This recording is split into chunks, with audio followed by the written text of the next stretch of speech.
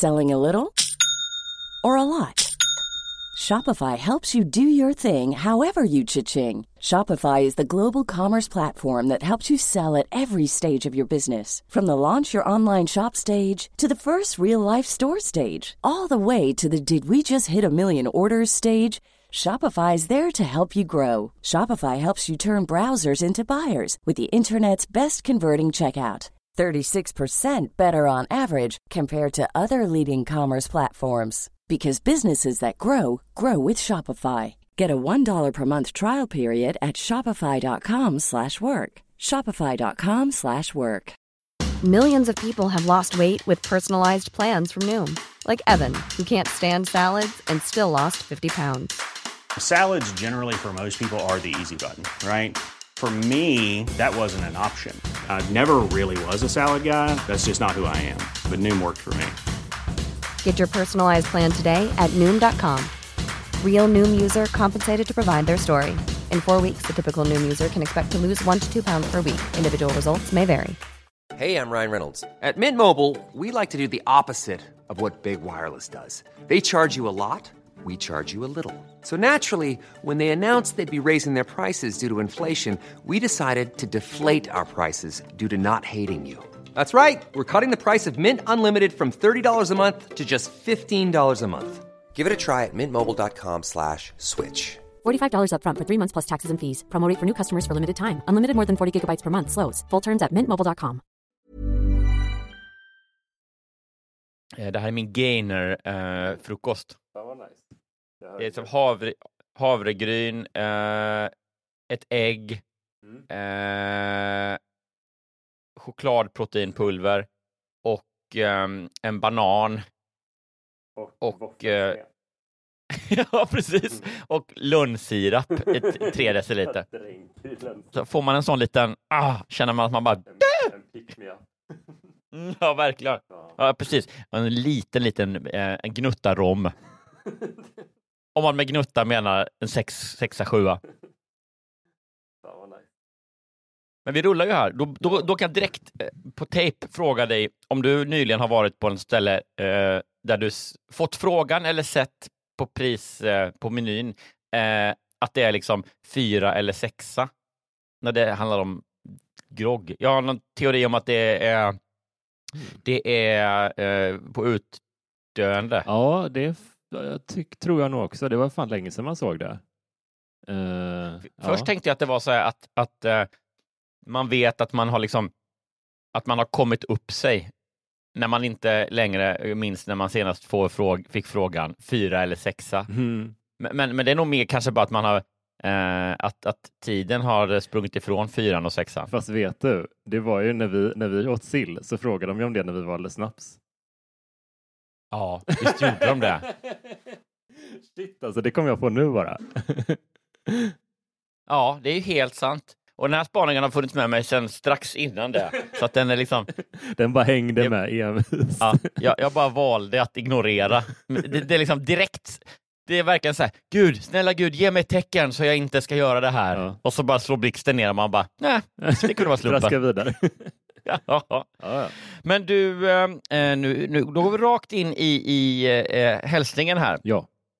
Hallå och superduper välkommen till det här goa, mjuka, nya förmiddagsavsnittet av din favorispodd som heter Rätt upp i verkligheten. Ja men visst, Sveriges roligaste podd, som görs av 2 killar, ja det är riktigt. Och de 2 killarna, det är ju jag, Johan Hurtig Wagrell, på andra sidan internet, Jonas Strandberg. 88, hallå. Hej! Hallå! Jag sitter i Norrköping just nu och på ett litet hotellrum. För att få lite lugn och ro och podda. Ja, precis. Jag var tvungen att åka hemifrån lite. Och ja. Nej, ska jag åka till Södertälje? Nej, jag behöver längre bort. Nej, men jag är på en sån riktigt udda stand-up-vända som jag inte har varit på väldigt länge. Ofta nu för tiden så brukar det mer vara typ att man åker iväg på ett gig då och då. Specifikt verkligen. Så. Men nu har jag varit på 2 i rad och imorgon eller ikväll är det 3.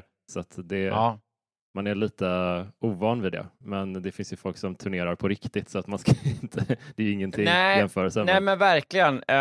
Men det är ju sådär, det är väl ett par arrangörer där ute som har liksom fått då på olika håll idén att det är så här, ja men om jag har en klubb i den här mellanstora staden så kan jag, ja men det är x antal människor som är max på något sätt. Så att det är svårt att kanske räkna hem, man kan inte ta så mycket betalt, det är liksom begränsat antal liksom publik och men komikerna är på något sätt ändå lika svåra att boka om man skulle göra det 2 dagar i rad eller sådär. Så att de hittar på det, okej, men byn som är liksom nästgårds. Ja, det är ju det normala förfarandet. Det är lite annorlunda den här vändan.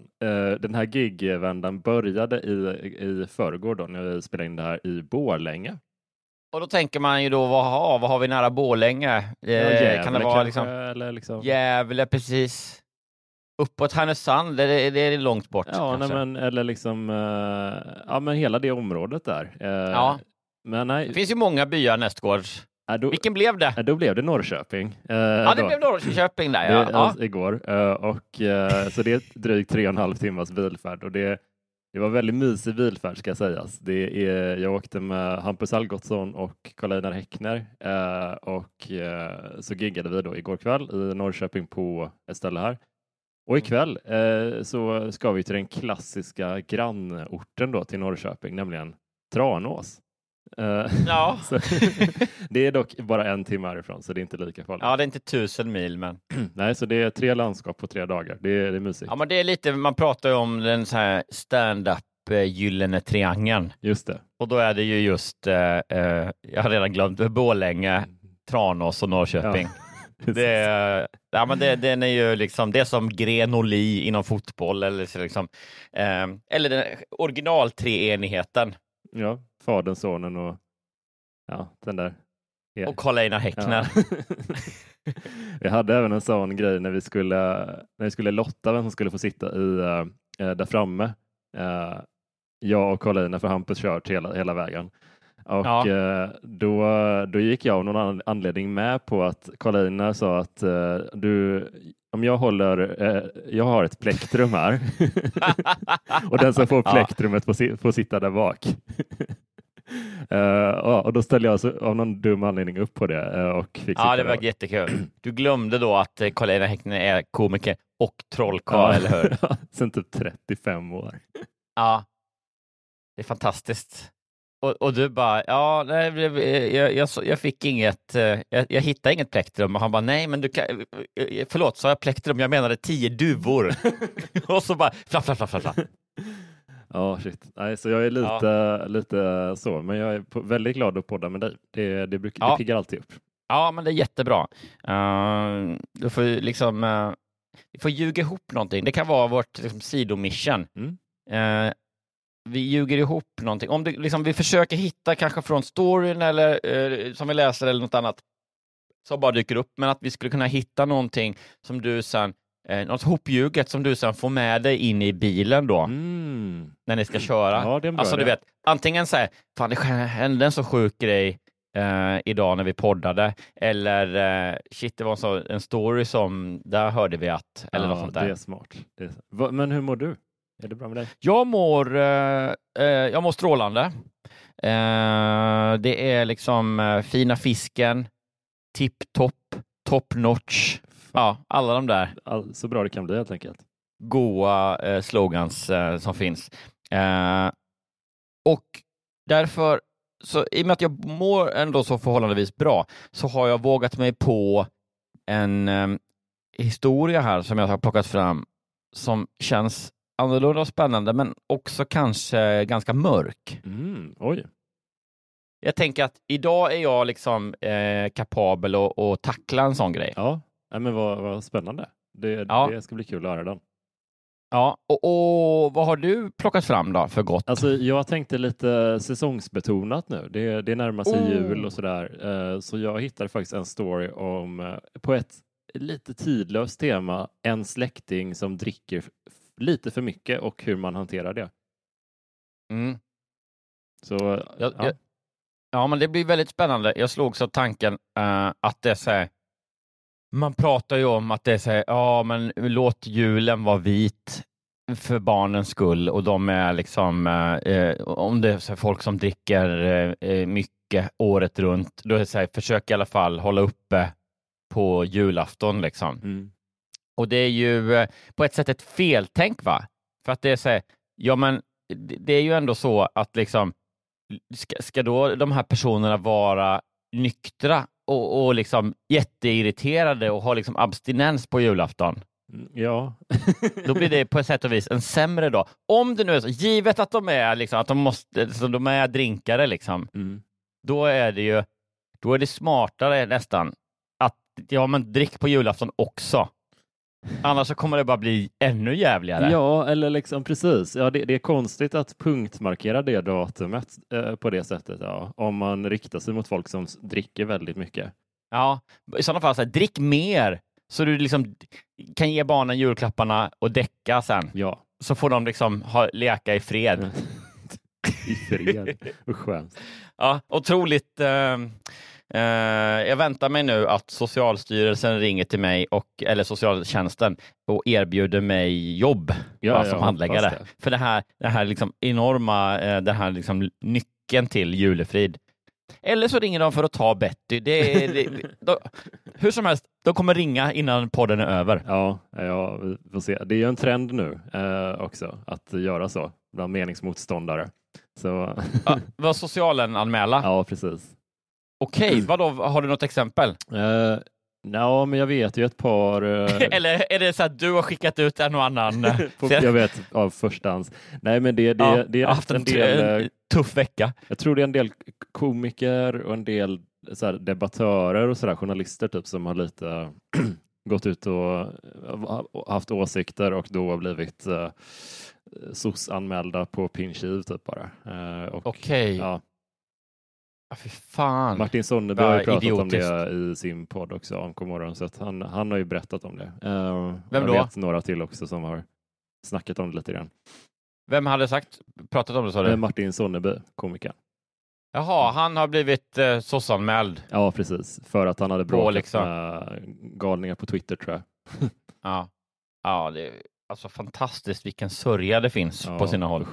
Ja, men vi skakar det. Men sånt ska vi inte ägna oss åt. Men vi ska nämna ändå att för att få ta del av din potentiella ovita jul där då, och vad det nu var, då behöver man bli Patreon.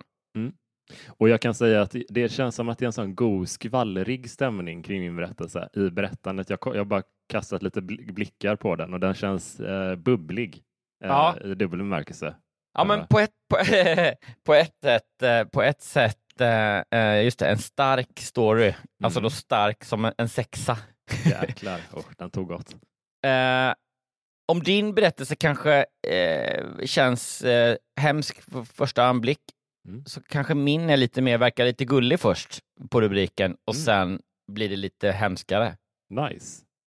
Har vi varsin yin respektive yang-grej där. Riktigt. Men du, om man vill lyssna på din, då måste man bli Patreon. Och det blir man ju då liksom genom att gå in på patreon.com/ratt upp i verkligheten. Och då får man ett lite längre avsnitt varje vecka och ett helt reklamfritt avsnitt. Och det får man alltså om man väljer att supporta podden med valfri summa typ. Så att man kan komma undan väldigt billigt faktiskt med det. Just det. Och få en bättre podd skulle jag säga också. Ja, gud, man får ju 2 stories då varje vecka. Så det är ju väldigt mycket man har att lyssna i kapp dessutom. Men nu tycker jag vi rullar vignetten och sen så bara dyker vi in i min berättelse. Ja.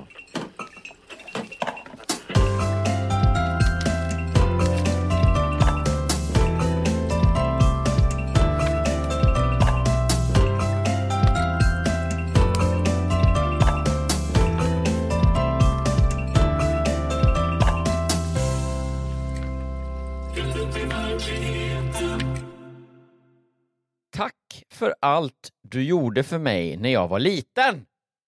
Oj. Utropstecken då på slutet där. Ja. Man vet att man blir uppiggad direkt när det är liksom skiljetecken i rubriker. Ja, det är inte helt vanligt, eller hur? Nej.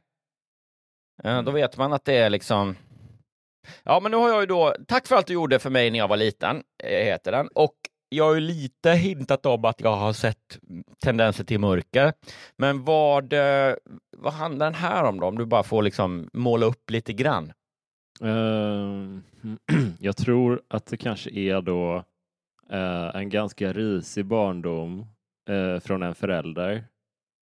Men brevskrivaren kommer sedan ihåg de ljusa stunderna och väljer att lyfta dem i berättelsen. Jag tror vi rör oss där. Just det. Du hade det inte så... Jag förstår nu att du hade också väldigt mycket att kämpa för. Ja. Och med när jag var liten. Klassiskt så att fenomen. Typ.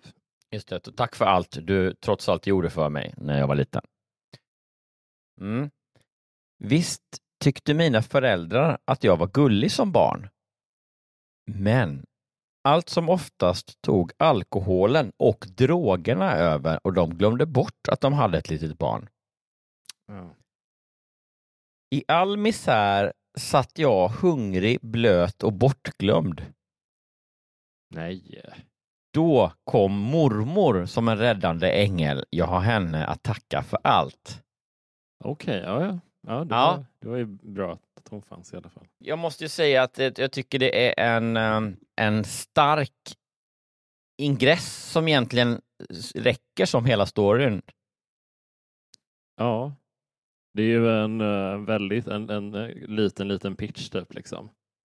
Ja, eller på något så. sätt. Eller det är ju kanske hela storyn egentligen. Jag vet inte vad som egentligen ska komma av resten av berättelsen som gör det mycket mer intressant. Nej, men vi får se. Ja. Om det inte är liksom en shootout mellan mormor och pappan eller något sånt där. Hoppas. Jag framhålls som den lyckade i vår familj. Den enda i syskonskaran som inte har missbruksproblem eller har suttit i fängelse. Där vill man ha en sån och eller har suttit i fängelse, gissar jag egentligen, om man ska vara petig.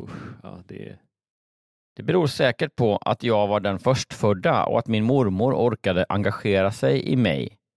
Hon räddade mig från droger. Hon gjorde min barndom uthärdlig trots allt. Mina föräldrar var unga när jag föddes och redan då var de allt för glada i alkohol och droger. De ville gärna ha ett barn och de dyrkade mig som man dyrkar en söt liten docka. Det är ändå det är ju mycket mörker, men jag tycker ändå det är väldigt skönt att det är en formulering här som gör att det känns som att okej, men vi vet ju nu hur bra det har gått. Det känns i hela kroppen. Och att det är någon som har liksom lämnat det här mörka bakom sig, långt bakom sig. Kanske en kvinna som själv är gammal nu. Just det. När hon skriver att mina föräldrar var glada i alkohol och droger. Ja, fy. För jag har nog aldrig hört annars att absolut att han är glad i sponken eller han är glad i alkohol eller liksom han är liksom glad i flaskan eller den typen av grejer har man ju hört. Jag har nog aldrig hört någon säga att någon är glad i droger. Nej, det är inte en alltså det känns inte så livsbejakande på samma sätt.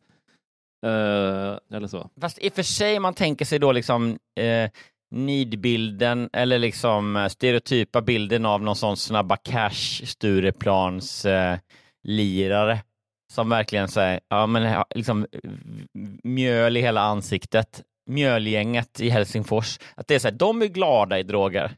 Ja, och alla såna pundiga Seth Rogen-rullar, de är ju lite, de är skitiga, men de är ju alltid glada i och för sig. Ja, precis. Jag tror att så här, bara uttrycket att vara glad i någonting som är en last eller något dåligt så här, då är det så här, ja men de kan ändå hantera det. Och det är också så här, de har i alla fall roligt när de gör det. Ja, exakt. Ja, jag köper det. Det är ett intressant förhållningssätt.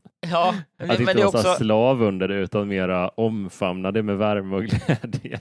Ja. Det är lite... Men har någon någonsin varit glad i droger som man injicerar?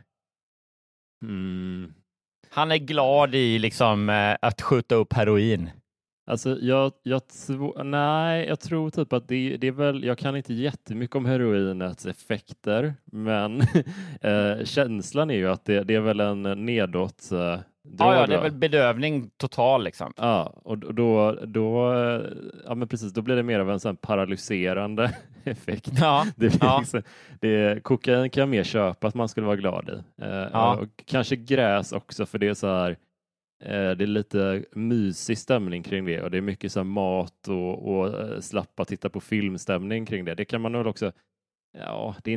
Fast kokain är den mest vara glad i kompatibla drogen, skulle jag säga. Ja, just det. Ja. Men, och vilken är, vad är det för liksom...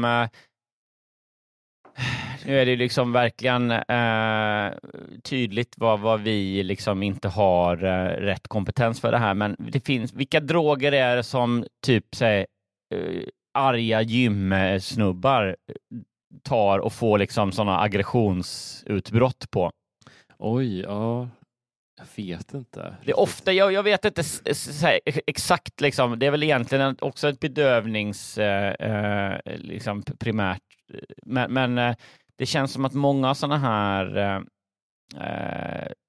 snubbar man hör om i liksom crime-poddar och sånt, att de har tagit massa tramadol. Ja, det känns väl bekant liksom. Ja. Och det kanske är att de också tagit anabola och därför blir aggressiva. Men om vi leker, vi låter för den här gången vara att tramadol, då kan man bli liksom aggressiv. Just det. Då är man glad i kokain och man är bedövad i heroin. Men och man är arg i tramadol. Jag tror problemet är liksom vi kanske nämnt det någon gång i den här podden, jag kommer inte ihåg, men att de allra flesta narkotikaklassade preparaten, de känns mer som medicin. Alltså det är mera, inte så här i effekten, men hur de är presenteras, hur de är förpackade, hur de ser ut rent visuellt och så. Vilka menar du?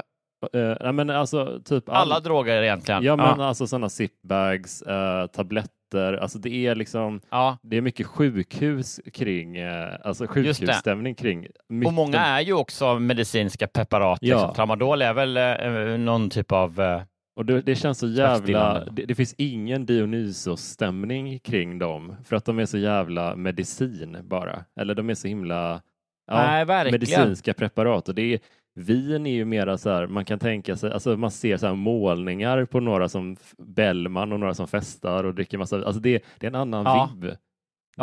Det känns inte medicin på det sättet. Nej, men det är ofta liksom nykterister eller folk som inte dricker periodvis, eller så att de säger men liksom, det kan vara så tråkigt att gå ut för att det är något så socialt i drickandet. Mm. Och liksom, det känns inte som att man deltar i det sociala på samma sätt. Och så. Det är ju liksom en aspekt som man hör mycket. Och det är lite samma med på den tiden när folk rökte. Det är så jävla sällan man ser någon som röker, tycker jag. Förutom här nere på torget där det står folk och röker hela tiden. Det beror på var man bor någonstans. Men då var det också många som säger men jag slutade röka, men jag saknar det här liksom att gå ut och ta en rökpaus och snacka med någon och liksom den sociala biten. Jag vet inte, det är inte så ofta man hör att någon bara det jag saknar mest med heroinet det är ju den sociala biten. Att sitta där utslagen i en soffa. Det är oftast bara heroinet i sig man saknar. Det är inte alls någonting i sammanhanget. Nej, men precis. Någon som är så här inlåst på behandlingshem har tvingats till att bli helt cold turkey och bara kasta sig mot de madrasserade väggarna och skriker så bara, jag har sån jävla abstinens efter det sociala med heroin, umgänget. Ja, så kan det vara. Men du, det var alltså inte heroin då vi tror. Vi tror att de var glada i kanske kokain. Fast det är också så här, nej, om det var förr i tiden alltså så är de glada i gräs typ. Ja, amfetamin kanske. Jag vet inte, jag kan ingenting. Det är alltså något billigare tror jag i alla fall. Ja. Jag har fått berättat för mig att de lekte med mig och var stolta över mig. De tyckte om att sätta på mig gulliga kläder och ge mig leksaker. Det är en väldigt sparsam kravspes på att vara förälder. Verkligen. Det säger, du vet, men de sitter där liksom med kanylen hängande från armen på något föräldramöte. Bara, Bosse, vad tycker du liksom är viktigt? Vilka är de stora grejerna när man är förälder? Vad är ansvarsområdena? Ja, alltså man ska väl dyrka henne då.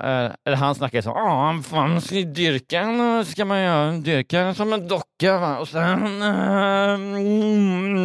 sätta på henne kläder och ge henne leksaker. Ja, det är det. Ja, pretty much sums it up. Ja, och sen bara dåsar han av. Fan. Men när de hade fester glömde de ibland bort att de hade ett litet barn. En liten dotter som grät och var både hungrig och genomblöt. Henne glömde de bort i misären. Fy fan, alltså det jag kan inte ens liksom, jag måste tvångsmässigt så här skämta runt allt det där. Usch, ja.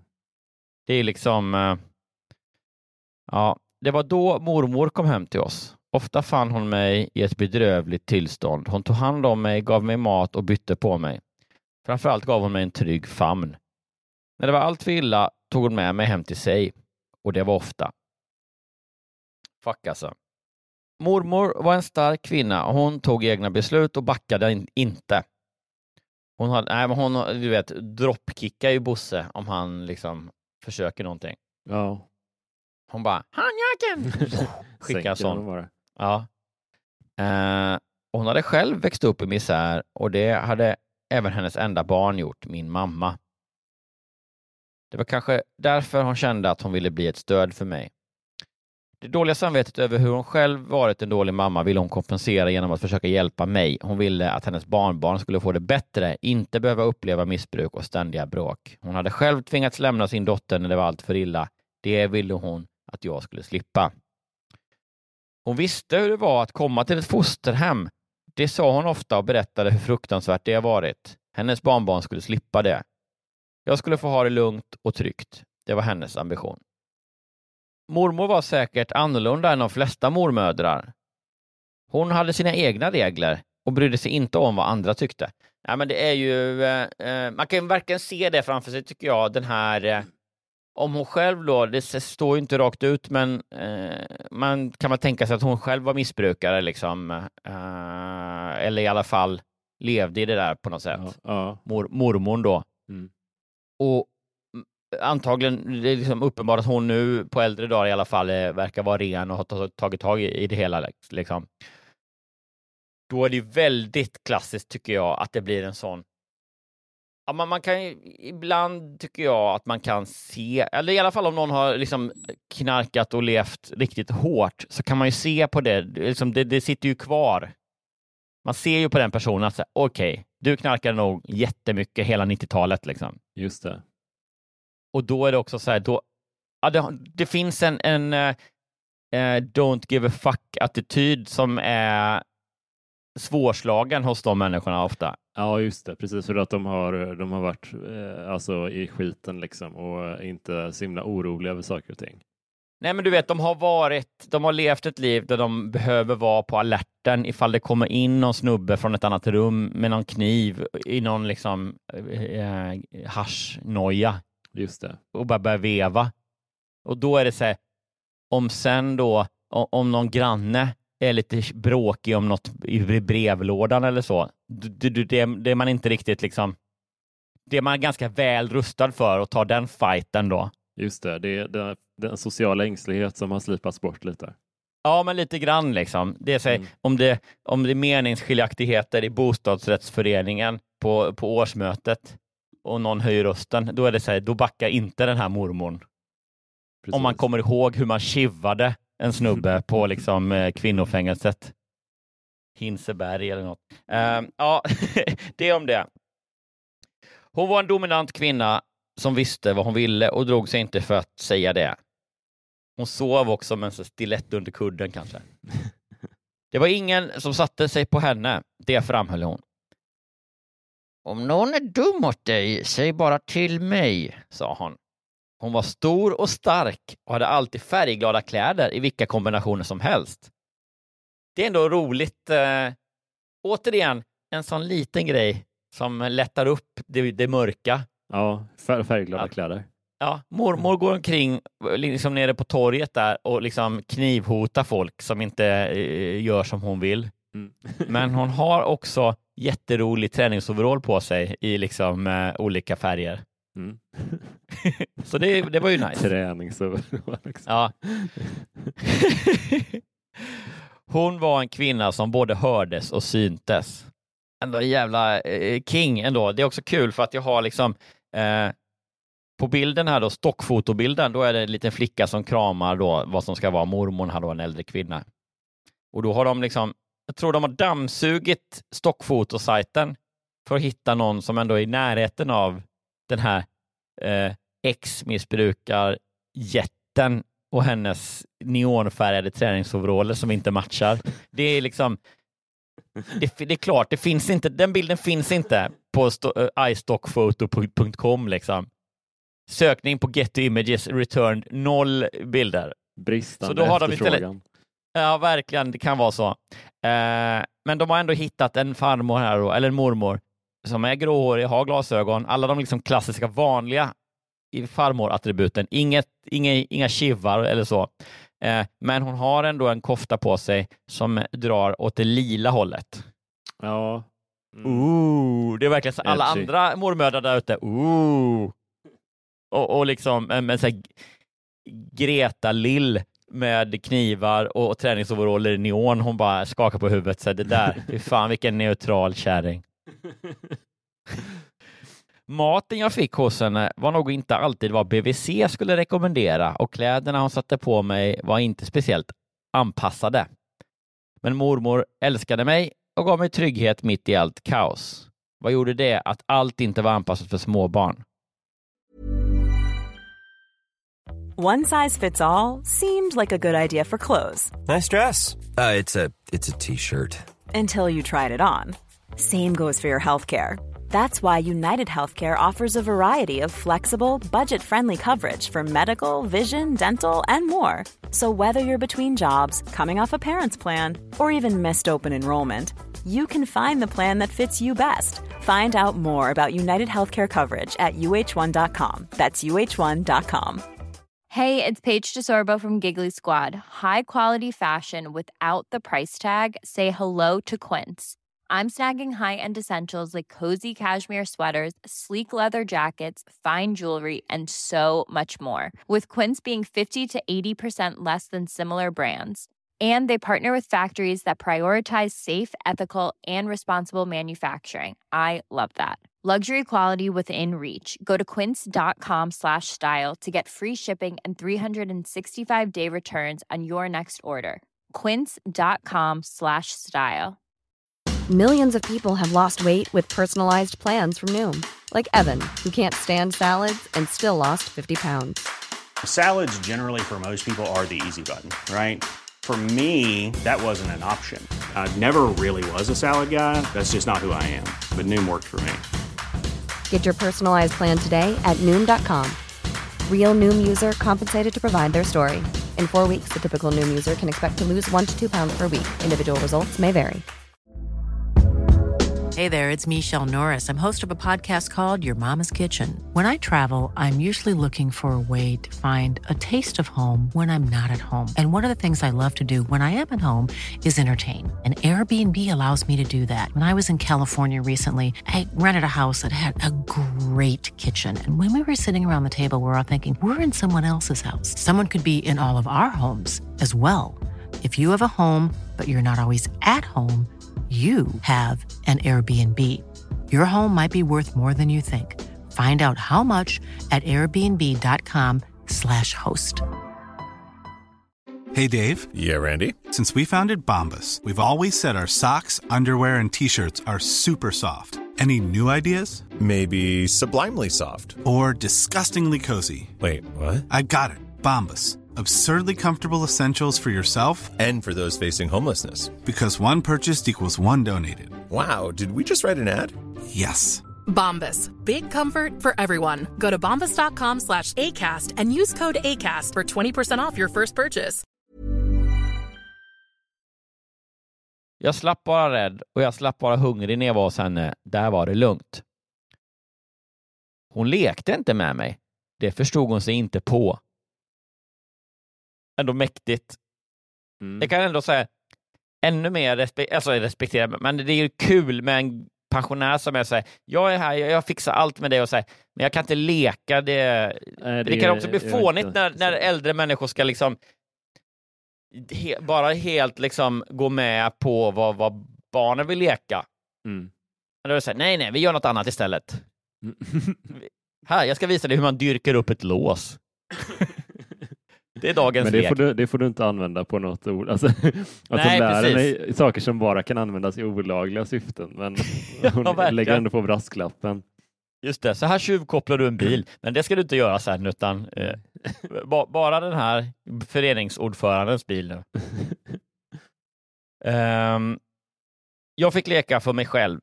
Hon hade några enkla leksaker. Resten fick jag fantisera ihop. Men jag fick sitta i hennes knä ibland och hon sjöng konstiga visor för mig. Sånger jag aldrig hört förut. Jag också säga, vad kan det vara? Det är någon sån finsk krigsmarschvisa. Jag tänkte också något finskt. Ja. Yxikaxi. Alltså liksom, man är inte jättehaj på finska, men det är ändå mäktigt att hon sitter där och det är liksom, vilken vemodig och fin melodi, farmor eller mormor. Vad handlar den om? Ja, den handlar om att vi ska skära halsen av alla ryssar. Okej, men det var fint ändå. Men det var skönt att få sitta i knät och bara lyssna. Ibland tog hon fram något spel som vi spelade tillsammans. Jag förstod inte reglerna, men tyckte att det var kul ändå. Det är väldigt, hon framstår ju som lite tappad nästan.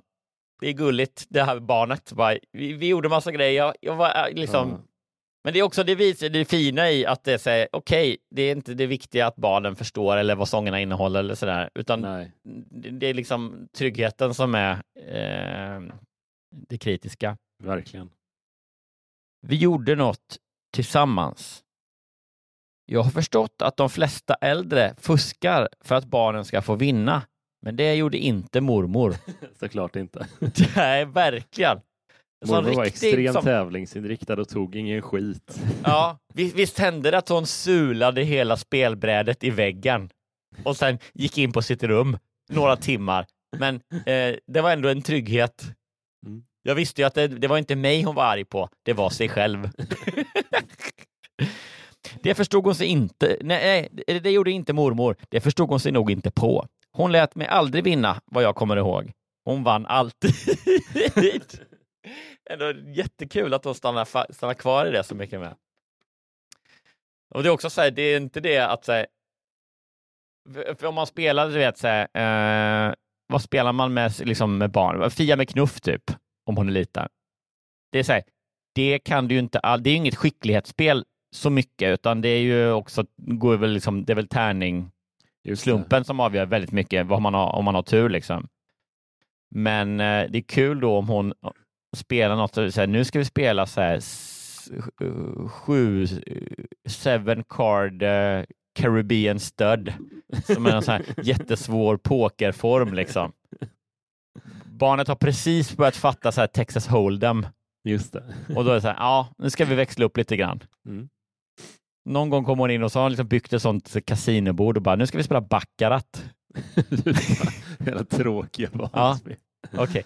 In med insatserna nu. Jag har inga pengar. Här, du kan låna av mig. Låna av mormor. Hon vann alltid. Det har kanske hjälpt mig i livet. Jag är absolut ingen dålig förlorare. Men ändå låter jag oftast mina barn vinna för att de ska bli glada. Ja, så det är liksom, det är verkligen, där fattar hon att det kanske inte var, det var inte där mormor pikade i kompetens. Nej, men alltså men det hon var kan ju... inte säga, hon kan inte heller säga, kasta eller liksom lasta mormor för det. Nej, det förstår jag. Alltså det var fan, det gör väl ingenting. Nej, i det stora hela här så är verkligen, det köper man. Mormor skällde på mamma och hotade henne med socialen. Bra.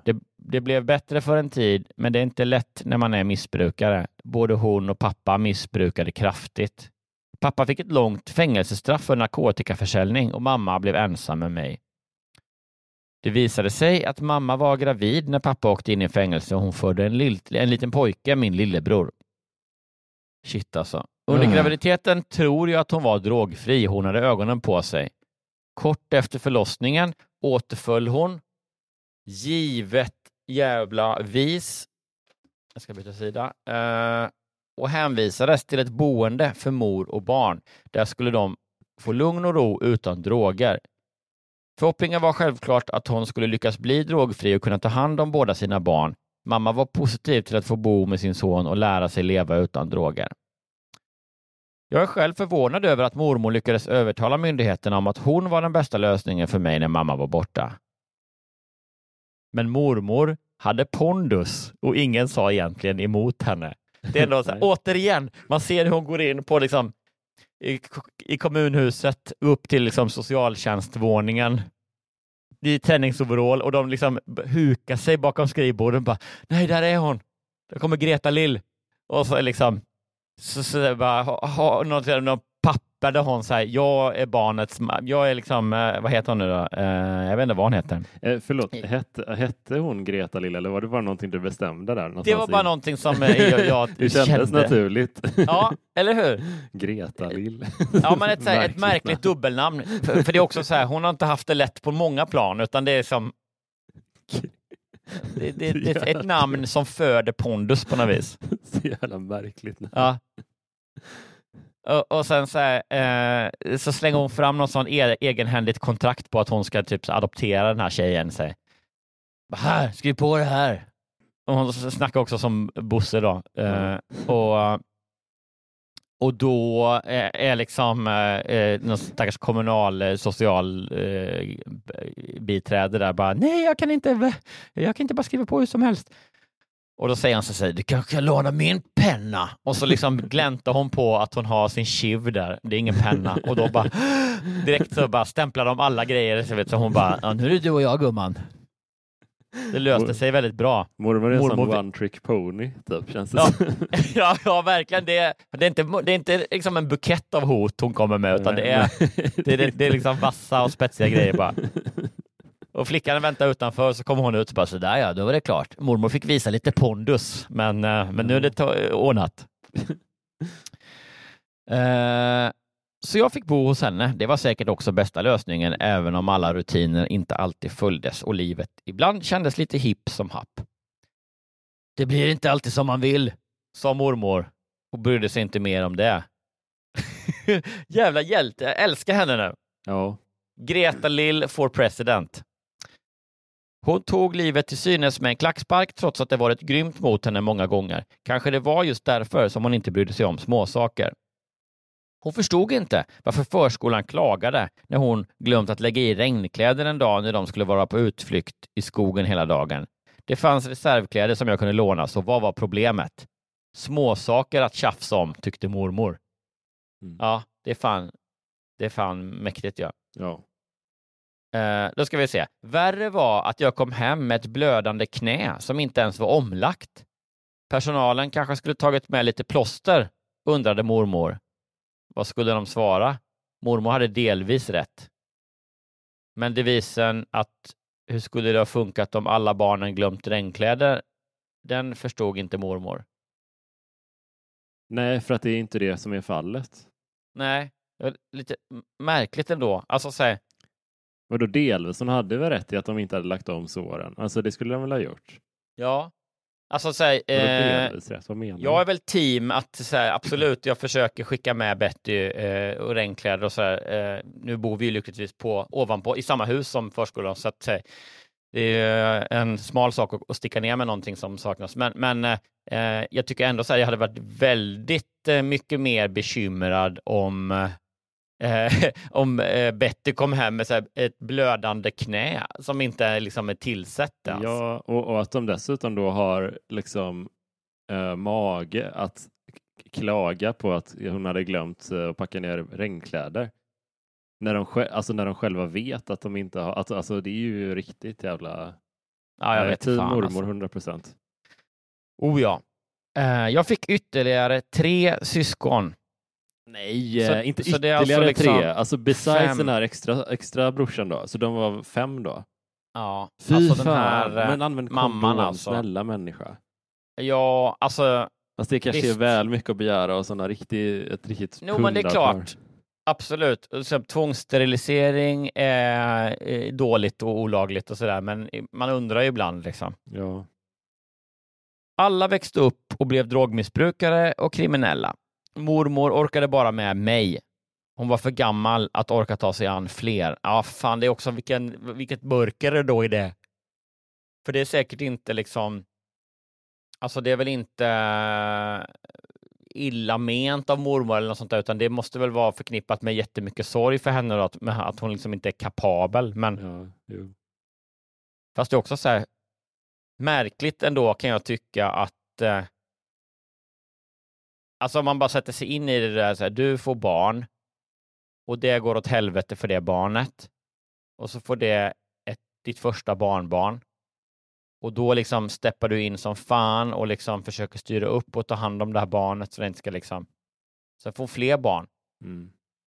Och då är det så här, då känner du att så här, ja, nej, men jag kan inte lösa det här. Nej. Då kliver du av på det. Alltså det är väldigt så här binärt på ett konstigt sätt, kan jag tycka. Ja, men det går ju inte. Alltså, man kan nej, jag fattar att det är liksom i praktiken i princip omöjligt, men det hade känts lättare att köpa eller mer sant om... Däremot tycker jag att i och med att mormor vet om situationen, alltså i detalj känns det som, att det är ett jävla övertramp att hon inte har gjort en sossanmälan på dem. Det tycker jag är sinnessjukt att hon inte har gjort det. Att hon har hotat med det. Okej, så här, vi kan se att mormor har gjort bra saker, men jag tycker också vetskapen med vad som händer de andra barnen. Att hon inte gör en anmälan. Det är ju fullkomligt bisarrt egentligen. Men det känns också konstigt för att det är så här... Fast då kanske hon tror att brevskrivaren då som bor hos mormor då kanske tror att om jag gör en sossanmälan då kommer ju alla deras barn granskas, liksom vårdnaden av dem. Och då kommer jag kanske inte få ha kvar henne typ eller någonting. Ja, möjligen.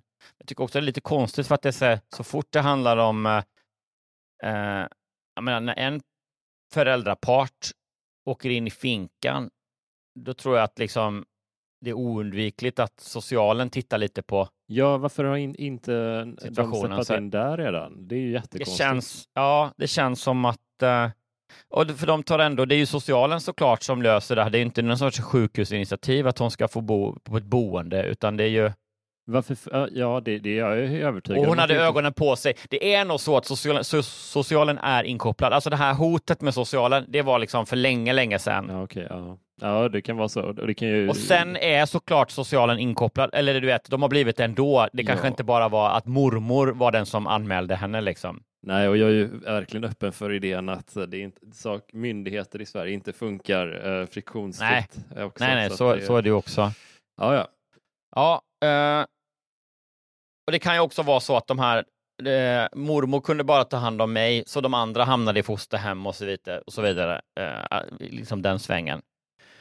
Det känns som att det är detaljer som inte är med riktigt. Det är hennes förtjänst att jag idag är lyckligt gift och har 2 barn. Nu är mormor död sedan några år. Mamma lever, men är på ett äldreboende. Jag besöker henne kanske 2 gånger om året. Jag tror inte hon bryr sig om ifall jag kommer eller inte. Men mina barn ska veta att de har en mormor även om hon aldrig brytt sig om dem. Mamma försökte ändå göra sitt bästa när jag var liten, även om det misslyckades. Pappa sitter mest i fängelse. Jag har aldrig haft en relation till honom än som barn och han har aldrig frågat efter mig. Mina bröder är nästan okända för mig. Jag besöker dem aldrig i fängelset, men ser dem ibland på stan när de är ute. Jag vet inte om de känner igen mig. Jag tror inte det. Mormor. Shit, vilken bra historia. Ja, visst var det. Fast slutet var verkligen... Jättebra var den. Nästan gåshud alltså. Verkligen. Ja. Hur fan ska man... Ja, men vi gör så. Vi kastar oss in i gissandet, va? Ja. Okej. Då tror vi att den här står i någon Bosse och de andra. Att den är 1, 2, 3 falsk. Nej. Jo. Varför tror du det? Jag tror så här att det är ett case av väldigt lyckat eller liksom lyckade och kompetenta skrivarambitioner här. Ja.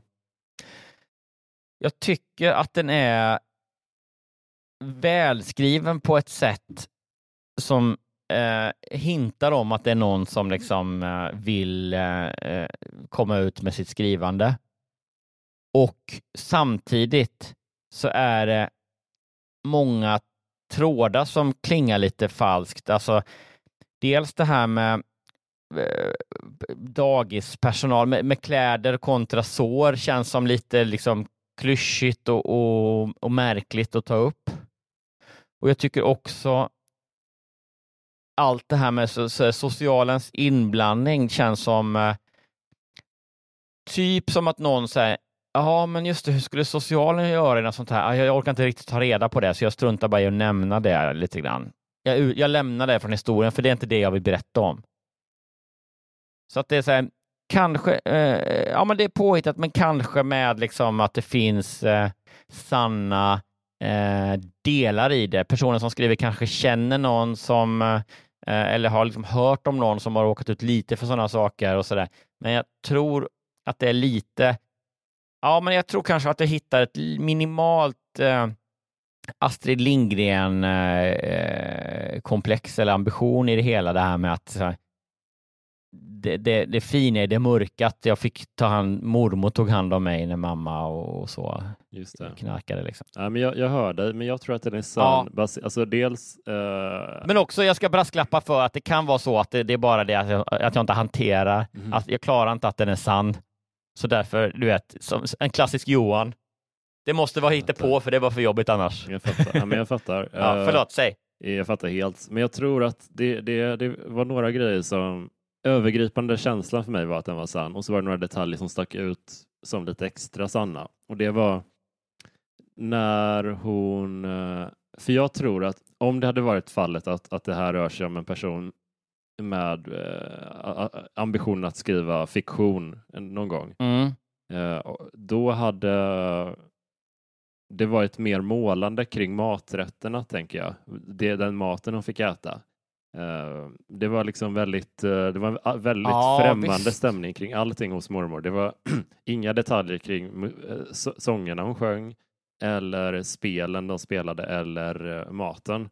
Och sånt hade man gärna målat med, tänker jag. Om man hade varit en författare, en aspirerande författare, då vill man ju så här, dofterna var liksom av så här, kryddstarka grytor som inte var så bra för barn eller sådana grejer. Men det var väldigt ospesat allting. Ja, och sångerna. Ja, men precis, det var ju just det var ju väldigt berättat på ett sant sätt genom barnet som upplevde det liksom. Jag minns på att det var konstig mat. Jag fattar inte. Nej, precis. Medan hade det varit skrivambitioner, det hade varit så här, det var konstig mat som liksom Mellanösternkryddor och sånt där som ett barn inte hade vetat liksom. Så det tycker jag kändes sant. Och sen också I don't know, den förlåtande stämningen kring mormor och hennes ändå brister, får man ju säga, även om de inte var särskilt betydande i barnhanteringen. Nej. Det var inte så stora grejer. Alltså, men hon hade ändå en förlåtande, för det kan jag känna igen ibland, alltså kring ens föräldrar typ, att man har så här lite dåligt samvete för någon ganska betydelselös sak, att man kanske har tjafsat lite eller någonting och så de kommer kanske inte ens ihåg den grejen. Men man går och bär på ett lite dåligt samvete ibland ändå. Just det. Kring rätt meningslösa saker, och det kände jag också kändes sant i den här berättelsen. Ja, spännande ändå. Jag tyckte hur som helst att den var väldigt bra. Ja, jättefin var den. Det kan vi förenas i. Du, innan vi kopplar bort vagnen med våra älskade TV6-lyssnare och kastar oss in i din story, så vill jag bara återknyta till något vi pratat om tidigare i podden, nämligen omslagen här och hur veckotidningarna allt som oftast värderar typ en fläskfilé-gratäng eller mat generellt högre än människor och kända ansikten på omslagen. Och jag har 2 exar. Jag har en Hemmets veckotidning och jag har Hemmets journal framför mig här som jag har köpt. Och det är bara så att det är liksom otroligt. Om vi börjar med Hemmets journal, då är det liksom dels någon sån familj med vanlisar då så att säga. Och då är det en liten text. Familjen som binder julbockar året runt. Det är någon som familjeföretag och då står de i sina liksom arbetsförkläden på bild med en julbock i handen och en litet barn där med. Det är en jätteliten bild som är nederkant. Den andra då människan, liksom själva omslagets kändis, det är Skansen-Jonas. Ja. Och Skansen-Jonas helt okända dotter Anna som tar över nu då i Skansen-akvariet. De 2 är på bild och det är liksom liten bild längst som ett frimärke, längst uppe i högra hörnet. Åh gud, Där är liksom... Jag älskar prioriteringen av... Otroligt. Både definitionen av kändis, omslagsperson. Ja, men Skansen-Jonas och hans okända dotter, det är väl de vi ska ha. Ja. Klara för omslaget. Men allt detta trumfas ju av självaste då omslagspersonen då inom citattecken som då bara är, det är inte ens en rätt utan det är Clementin. Det står Clementin i versaler liksom. Ja, det är ju gott med Clementin. Ja, verkligen. Juligt också.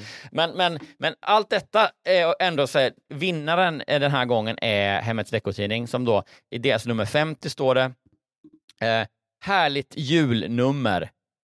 Och de har valt att när det gäller mänskliga ansikten ha 0 stycken på omslaget. Ja. De har till och med de nämner så här text då lättlagade klassiker till julbordet, finfika till adventskaffet, godaste dryckerna till julmaten. Så det, i text så har de ändå det fokus på maten, men den klarar inte ens att ta plats på bild, för omslagsperson eller omslagsgrej den här gången på Hemmets veckotidning, det är jag antar att det är då en ren med snö i pälsen. Eller det kanske är liksom jag kan inte skilja på sånt där. Det kan ju vara ett rådjur, är väl mer troligt kanske. Men ett rådjur då som har en sån polkagriskrok i munnen och en tomteduva på sig. Jaha. Och så står det texten God jul bredvid. Jag visar upp det för dig nu här i... Ja, det behöver inte vara konstigare än så. Nej. Det kan man ta med sig att om du inte har någon Clementin att tillgå när du ska göra omslaget, kan du alltid ta någon sorts rådjur med en tomteluva. Verkligen. Ja, det var ett snyggt omslag. Det funkar i alla lägen. Nice. Jag tyckte om det. Jag hade köpt den tidningen. Nu fanns inte den just i min här, så jag fick nöja mig med en julbuffé på bara. Men det ser smaskigt ut. Ja, en helt vanlig julbuffé. Ja. Men det är ändå inga jävla kändisar. Nej, inga kändisar alltså. Nej. Men med de orden så får vi väl tacka dig som har lyssnat så här långt då. Överväg att bli Patreon, för då får du ännu mer story och du slipper reklam dessutom. Kan ändå lyssna i din vanliga poddspelare. Så gör det. Och vi blir jätteglada. Gå in på patreon.com/ Rätt upp i verkligheten. Men tills dess, väl mött nästa vecka. Har det gått. Hej. Nu Jonas, take it away. Svärmor kan inte hantera alkohol.